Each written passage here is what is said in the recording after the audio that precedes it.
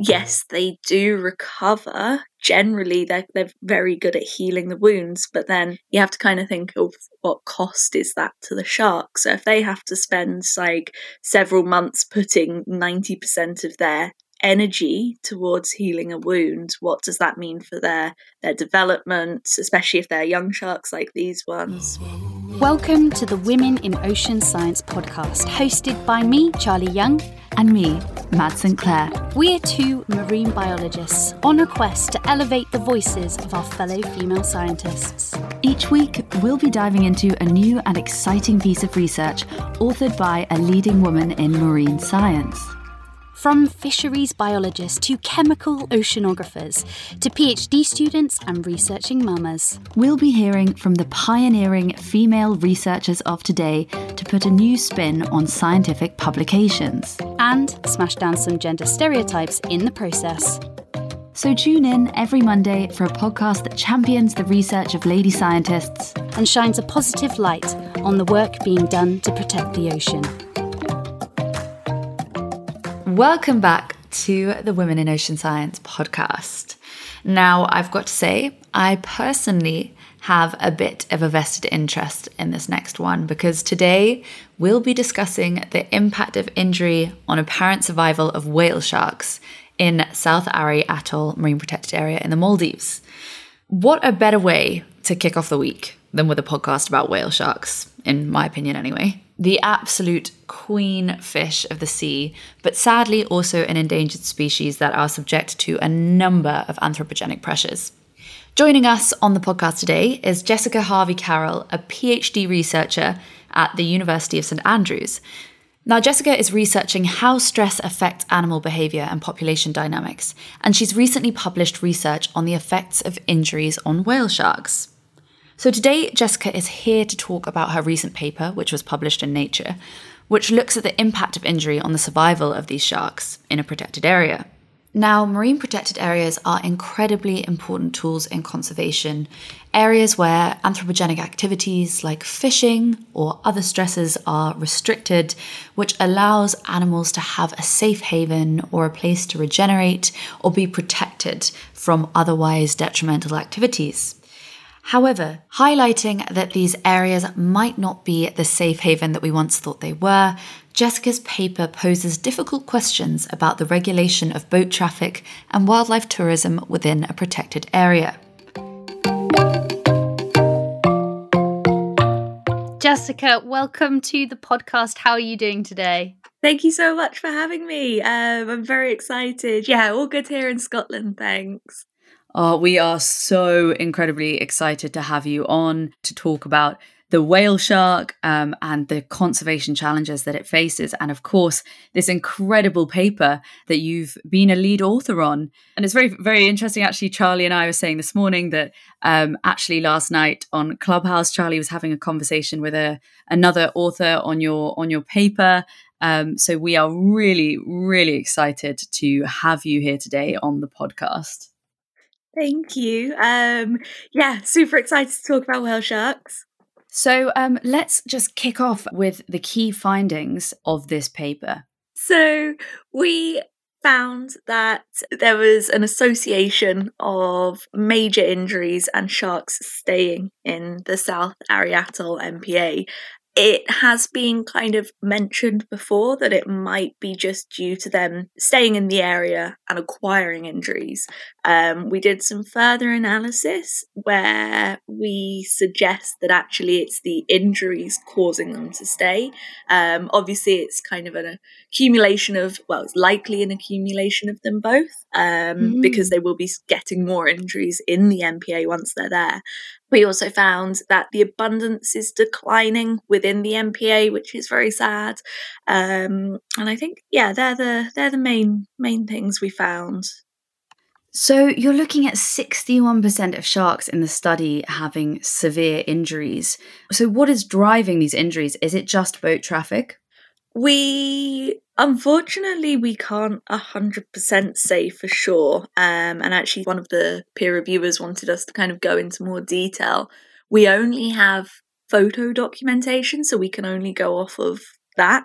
But yeah, it's basically all vessel collisions.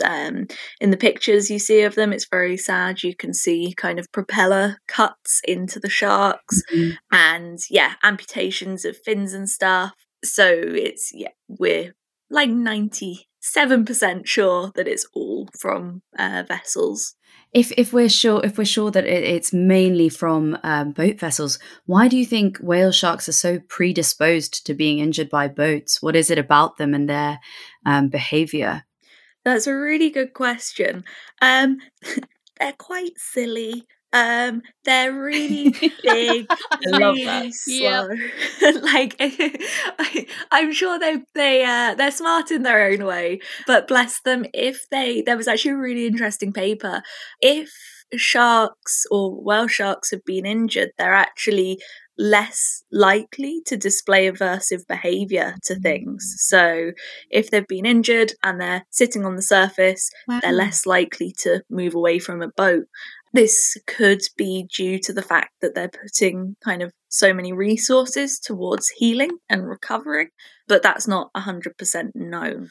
Also, the fact that they are these kind of massive gentle giants that just sit on the surface. They mainly hang around, I can't remember off the top of my head, I think it's like within the top 10 meters or something, depth-wise, for most of the time. So these, you've mentioned that they like spending a lot of time by the surface, and so they're a planktivorous species of shark, which means that that's obviously contributing to a lot of why they're at the surface, because that's where they feed, right? Yes, definitely. And actually, it's quite funny. They are known for eating plankton, but you do see these pictures where fishermen have got kind of small fish in their nets and the whale sharks coming on trying to suck them out. So I think they eat anything that will fit in their mouth. Do you know what's funny? I actually did see that in 2019. I headed out to remote corner of Indonesia to go and exactly see that behavior, and it was absolutely nuts. Yeah, I've never seen a whale shark do that before. That's amazing. And they're similar to your study, and we'll come on to this aspect of your study too as well, but because of the way that the whale sharks out there feed like that from these nets, it also drives residency patterns. So different type of residency pattern, I guess, to the one we'll discuss today, but really interesting. Yeah. And I wanted to just go back to, talking a bit more about the injuries. I've seen some of the photos actually from, the Maldives whale shark research program. And, some of these gashes on their back look very, very deep and very, very severe. But they seem to manage okay. How can they actually, are they extremely tolerable to these injuries, or just wondering how severe they can be? Yeah, it's absolutely heartbreaking when you see them because they go so deep down and they're just covered in them. Not much is known, to be honest. When you're looking at kind of how sharks can recover, there are very few studies actually looking at the physiological effects of scarring and, survival in sharks. I think one thing that concerns me personally is, yes, they do recover. Generally, they're very good at healing the wounds, but then you have to kind of think of what cost is that to the shark. So if they have to spend like several months putting 90% of their energy towards healing a wound, what does that mean for their development, especially if they're young sharks like these ones? What does that mean for all of their other functions? So I think there's kind of lots of layers which are easy to overlook because they seem to heal well. Yeah. And as you said, they're kind of, once they're injured, they're less aversive to boats, which weirdly is almost making it worse for them, right? So they're injured, and then they're even less likely to get out of the way of a boat again. So that's quite worrying. Yeah, definitely. And that's how that's one of the reasons why we seem to get these kind of accumulations of just, it seems to be once a shark is injured, they then just get every single injury that's going. And so with these injuries, your paper mentioned that it has the ability to delay the animal's development, which makes them spend longer in the area before going out to the wider ocean. Is this because you think they're staying in the area to heal? How does it impact their development? Yeah, so we think that sorry, I should have mentioned earlier, these are all juveniles. They're around, most of them on average are around 5 meters long. So they are kind of, sub-adults. So we think they're staying in the area because it's so ideal. It's shallow for them to kind of thermoregulate. There's loads of food going. It's basically a little haven for them. So if they're staying longer in this area, we know so little about the whale sharks, the global population, but we do know that they travel really large distances. They literally travel to the other side of the world. So if all these children, I guess, or teens are staying in one area, that's delaying them being able to go on and breed in the population. At least that's what we suggest. There's no, we can't say for 100% certainty at any point with this. This is kind of, us suggesting the implications of it. And I thought it was really interesting, actually, in your paper, that you found the majority of the juveniles or the individuals in this area are male, and that global aggregations are predominantly made up of males, which I thought was just really interesting. And again, maybe this is another mystery of the whale shark. I feel like they're all full of mysteries. But do you know any reason why these aggregations are normally predominantly just males? No, I wish I did. Like, literally, I would give anything to find that out. So there's it's still being researched. It is common in animals to have such a divide between the males and females. But as the papers I've read, as far as I'm aware, no one's kind of suggested why it's males. I wish I could answer that. Do you know what's funny? Like, every whale shark researcher I've ever spoken to has pretty much had the same answer. I wish we knew, and that's one of the great mysteries still. And I think it's the Galapagos that is the place where they have these mass aggregations of female whale sharks, whereas so they find a lot of really large female whale sharks out in the Galapagos, which is why I think it was proposed at one point as a potential location for them to give birth. Whether or not that's still the school of thought, I'm not entirely sure. But yeah, it is crazy because aside from that, especially in Indonesia and many other areas where I know whale sharks aggregate in the Indo-Pacific as well, it's the same thing. We see a lot of subadult or juvenile immature males with some big boy males in there as well. So it really is very interesting. And to kind of link this into another part of your paper, if we're looking at this aggregation in Sampa, this marine protected area that's consisting almost exclusively of immature males, how important is it to protect them in this formative part of their life in these marine protected areas if, it could potentially have an impact on their future? Yeah, that's a really good question. It's incredibly important. We're essentially dealing with the future of the global whale shark population. So it's really important. There's something known as the environmental matching hypotheses, where it's thought that if an animal during development, so prenatally, if it's stressed and it's then born into a stressful environment, it survives better. But if an animal isn't that stressed during development and it's born into a stressful environment, it's just not prepared for it. And obviously, because we don't know where these sharks are born, we don't know where we have no idea where they come from, and we don't know so it's very important. The mysteries. The most mysterious fish in the sea, the whale shark. So let's jump on a bit to the methods of your paper now. How were you conducting this research? Were you predominantly based out in the field? Because I also know that you were using modelling as well. So tell us about your methods.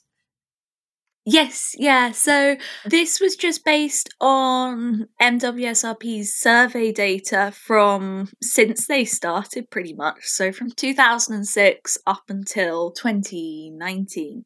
And I was doing the Oh modelling wow, side of that's a things. pretty big data set. Yep. Yeah, so it's one of the biggest one. Well, it's the only data set for the Maldives sharks, and I think it's one of the biggest ones I've seen published. So it's a really, really exciting data set. So I was doing the modelling side of things, kind of putting together all their data and seeing what was in there, really. Wow. So talk us through capture mark recapture modeling. What is this? What does this entail?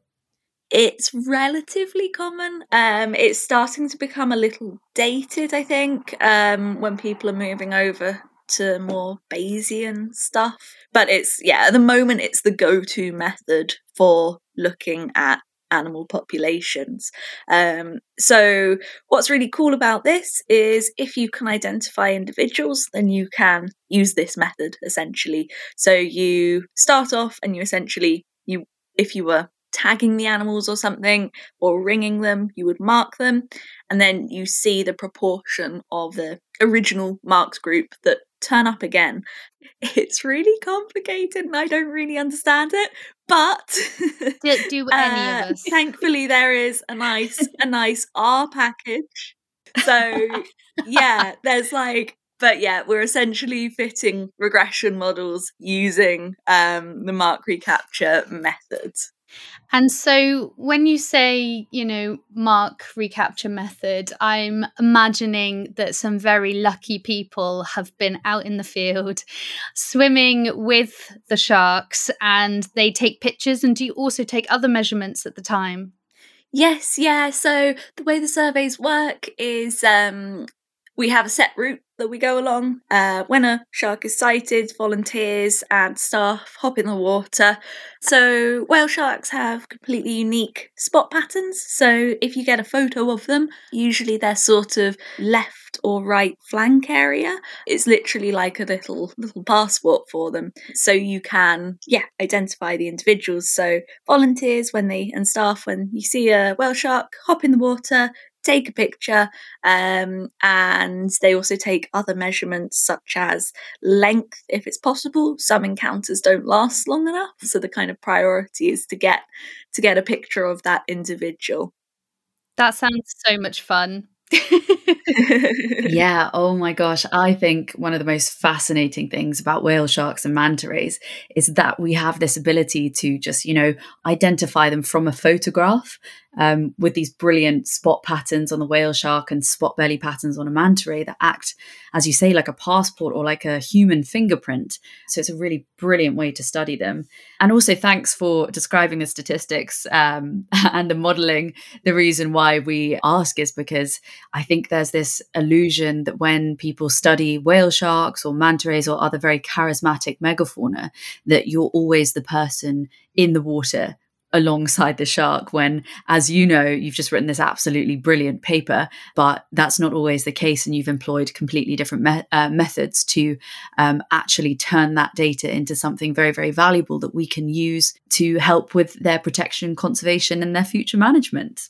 Yeah, definitely. So I think without kind of taking samples and kind of being invasive, there's only so much you can do unless you start to go down the modelling route. But it's important to remember that kind of all modelling is wrong. You just kind of hope that it might make sense, because you are kind of taking something and making it abstract. So now, obviously, let's come on to a bit of the, the discussion, the implications of the paper. So let's talk about MPAs, let's talk about ecotourism. Charlie, where should we start?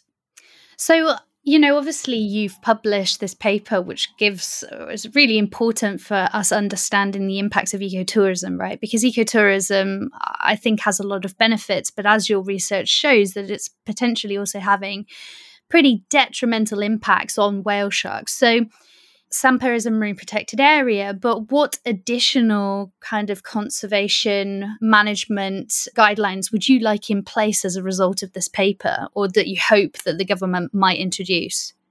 That's, really good question. We are hoping. So, I mean, if people follow the rules, generally it should be like experiences with the whale sharks and the actual welfare of the whale sharks should be improved. One of the issues is speeding vessels, so kind of speedboats and boats going a bit faster than they should be. So obviously they just hit the shark with so much impact, and the shark doesn't have time to move out the way. Although they don't seem to move out the way much to start off with.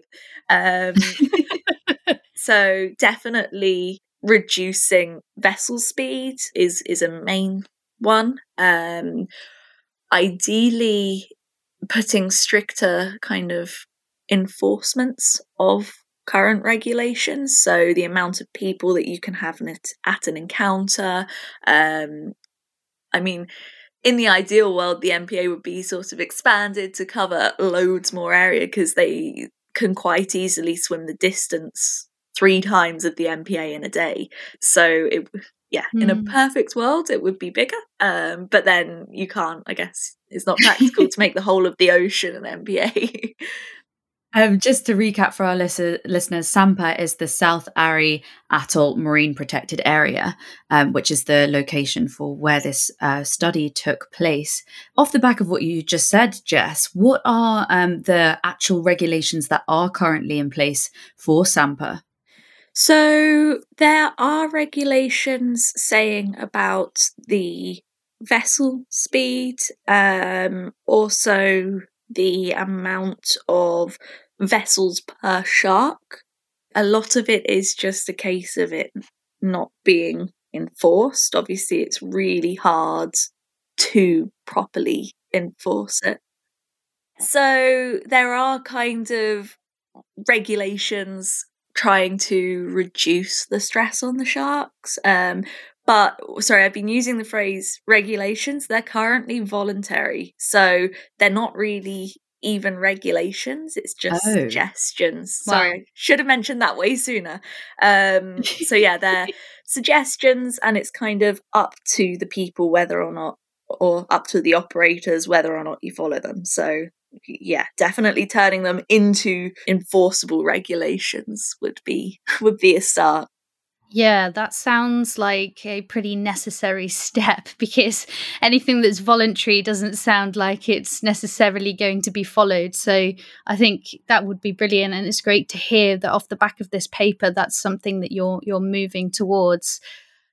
Yeah, I actually saw when I was in Bar Atoll with Manta Trust back in 2019, when we had the occasional whale shark come cruising through in the season. It was absolute madness, because all of the resorts were very, very keen, and also the local dive shops, to get their guests to have this whale shark interaction.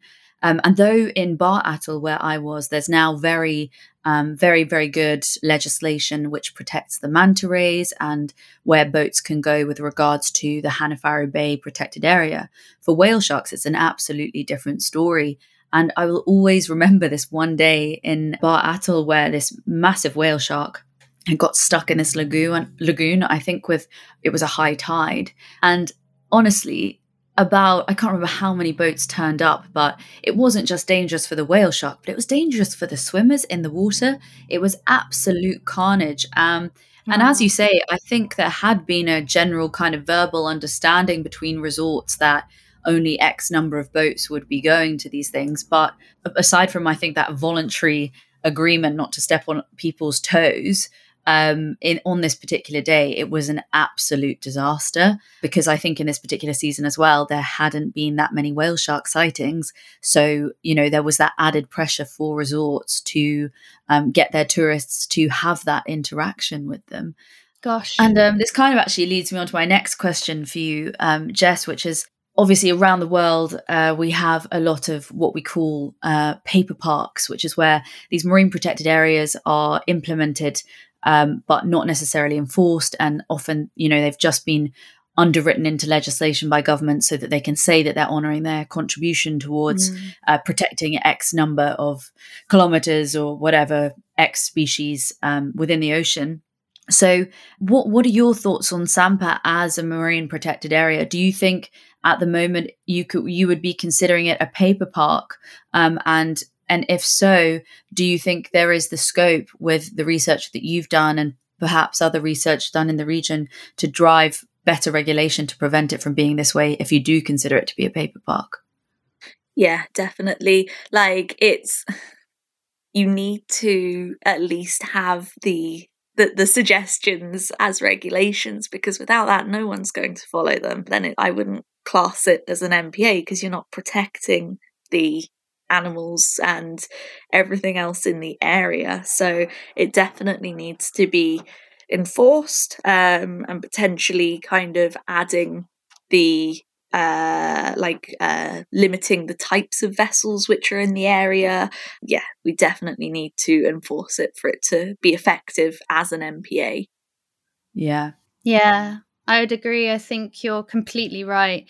And something from your paper that I took away is that actually you're seeing that whale sharks are steadily declining in this area over time. So you had quite a large data set. And I think that you included data from 2014 to 19, and you showed over those years that there's been this steady decrease, whether that's because of increased injuries or actually just declining populations worldwide. But that's quite a troubling finding, not only for the species, but also for this entire ecotourism economy that's been built up in this area. And so I wondered what your thoughts are on that. Do you think it's the injuries and the increased pressure from people, or do you think that just whale sharks in general, because they're in global decline, this is just a consequence of that?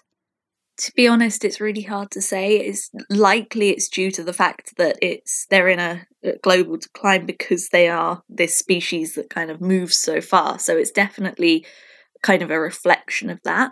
Whether or not sharks are being deterred from the area is another kind of question. I think it's likely a bit of both.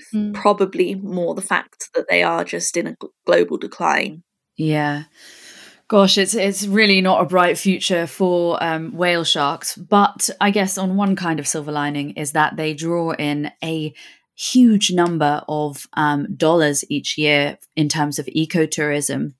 So Sampa is, as you said, it's a pretty busy area for tourists. What kind of levels of ecotourism are we seeing in Sampa? Is it still increasing year by year? Yeah, definitely. We don't know about last year. Obviously, Corona will have had wormed its way into that as well. But yeah, it's definitely increasing. It's a very significant part of the income of a lot of people. And obviously, kind of as people are becoming more and more aware of whale sharks, people want to see them. So yeah, if anything, I would say ecotourism is becoming more and more prevalent. Yeah, COVID, as you say, has had a huge impact on the ecotourism sector. And I guess it's quite worrying considering, as Mads said, it brings such an astronomical amount of money into the area and that income has been lost. And so I've heard that there's anecdotal reports that shark fishing and hunting and illegal activities have been increasing in the area as a consequence. Is that true? Yes, that is true. There are, and I think it's something that people shouldn't sort of shy away from as well, because we need to know what's going on to help these sharks. Without the tourism, people don't have an income, so they're going to resort to what they know, which is the sharks, and they're going to have to make money from them one way or another. Obviously, it's not everyone involved. There are people are still trying to protect them. There is finning which is going on, which is heartbreaking. And what is really interesting actually off the back of this, and it's very interesting to hear you say that, is that this week the Maldives has actually just announced that it is considering revoking its 10-year ban on shark fishing, which is absolutely nuts because the Maldives made its territorial waters into a shark sanctuary back in 2010 with a complete total ban on exports. And at the time, it was the second nation only to announce a blanket protection like this. So we're talking about an economic exclusion zone of about 90,000 square kilometers. How detrimental do you think this would be if this ban on shark fishing would be lifted in the Maldives? I mean, if you lift the ban, there will not be any sharks left. They are under so much pressure as it is when they're not being kind of hunted in specific areas, that the populations will not cope. It will have an effect downstream on the ecosystems. I can't even kind of comprehend why it would be suggested. Sharks just won't exist, basically, if you reintroduce that. It's obvious that sharks are under a huge amount of pressure in this area, and it is extremely troubling that they might be considering sort of revoking this ban. But what I want to do now is kind of take the conversation onto, I guess, a happier note about, what can we do? It's obvious that sharks are in this area. Whale sharks are facing increasing pressures from lots of different angles, from increased boat traffic because of ecotourism, and then also potentially higher levels of hunting. So what can we do? What can the average person do to help protect whale sharks? I think that's a really good question, and it's easy to feel like a single person can't do anything, but actually you can.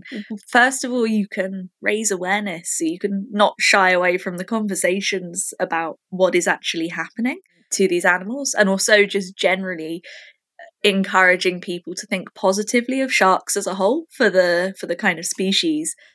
You can be proactive. So if you are going to go on ecotourism thing, so ecotourism isn't bad. Given the kind of current global situation, it's the best out of everything, because we've seen from COVID, if we don't have ecotourism, everyone's going to start killing things.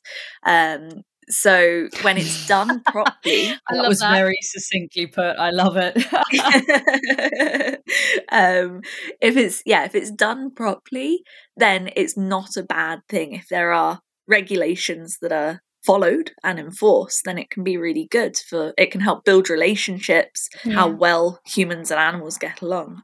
So sorry, just go back to my point. If you are on a tourism, like an ecotourism trip, you can actually just look and see what the operator's doing. If you don't feel comfortable, you can either say to them about it, or you can actually just say to the other individuals who are on the trip with you, because they might not know that actually having a shark surrounded by 100 odd people is going to be stressful for it. So even on like a low-key level, if you just start planting that seed, that actually it's doing damage to them, and eventually if there's enough kind of, I guess, pressure from the tourists themselves, people have to change what they're doing. And obviously on like the big picture, don't buy anything with shark products in or anything. I think just kind of raising awareness, but you do have to understand that it's like, I guess at the end of the day, it's the government that need to put stuff in place, but that only comes from pressure from people. Yeah, exactly. And I think what you said about supporting ecotourism, being the lesser of the evils is really important, especially considering that when you look at these financial valuations, let's say, of sharks that have been done by previous studies that have actually managed to drive legislation. For example, in the Maldives, the part of the reason for creating the shark sanctuary is the piece of research that valued a shark as $32 for a fisherman at that one-time price for, handing it over for a shark fin, versus the $3,300 that it would actually contribute to, the economy for tourism, because that whole lifespan of that single, I think it was a grey reef shark, actually contributed way more over time. And it was very similar it was a very similar piece of research done about manta rays and how much a manta ray was worth across its whole lifetime, rather than that, once it's dead, you can't get any more economic touristic value from it. Then that also helped drive the protection of the manta ray sanctuary, which covers the whole of Indonesia. So I think I totally agree with you in what you're saying, that we really should be supporting ecotourism as a way to help sharks. And I also think it's incredibly important to note here that, with everything that's gone on with COVID in the last, over a year now, how important it is to also support those in local communities who are running touristic operations, and not just the resorts, the big resorts that, most people do travel to the Maldives for that luxury experience. I completely agree with you there, Mads. And I also thought, Jess, your comment about kind of the social responsibility of the consumer. So, who doesn't want to go to the Maldives and get an up-close interaction with a whale shark? And all of us have had incredible interactions in the water with these animals, and nothing compares. But I think that we need to understand that we're driving these bad behaviors that we're seeing these operators kind of adopt, and that we actually, if we, as you say, turn around and say, hey, it's quite obvious this shark is distressed, or hey, I don't think it's actually a good idea that there's 100 people in the water with this one shark at the moment, that, we should say that and take that responsibility upon ourselves, because I think we quite often forget that. And sure, it's a lot of money to pay to necessarily go to somewhere like the Maldives, and everyone wants to have that crazy experience. And I feel like social media also drives that. We post all of the best bits on social media. People see these incredible interactions you can have in the Maldives. But ultimately, if we're truthful about, the fact that sometimes these interactions aren't actually, brilliant, that actually, some of these operators are stressing these animals out and they're getting injured as a consequence, I think that would have a far-reaching impact if we actually started to do that. So I thought, brilliant point. Thank you. Yeah, I mean, you said it way better than I ever could. We just need to kind of help raise awareness and be aware of the impact that we could potentially be having on these animals. Mm-hmm. Indeed, completely agree. Well, I think that is just about all we have time for today. Jess, thank you so much for coming on the podcast. It has been absolutely brilliant to chat about your research with you. And of course, when you finish your PhD, we would also love to hear more then as well. And for the time being, where can people go to find you, or more information about you, or, get in touch if they so wish? That is a good question. So I'm on the Maldives Whale Shark Research Programme website. And my email is there. If you just Google my name, loads of different contact methods come up. Just feel free to email with any questions or comments, and I'll get back to you. Thank you so much for having me. It's been great. Brilliant. Thanks, Jess. Thanks, Jess.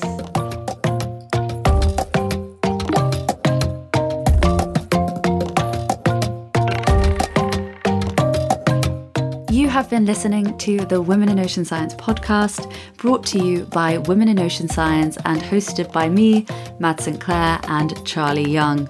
If you enjoyed the podcast, don't forget to give it a share, and you can find us on socials as @Women in Ocean Science. We are a non-profit organisation, so every like, comment, share and bit of support goes such a long way in helping us to elevate the voices of the women working to protect the ocean, and helps us to continue on our mission. Thanks for tuning in, guys, and I hope you have an awesome week.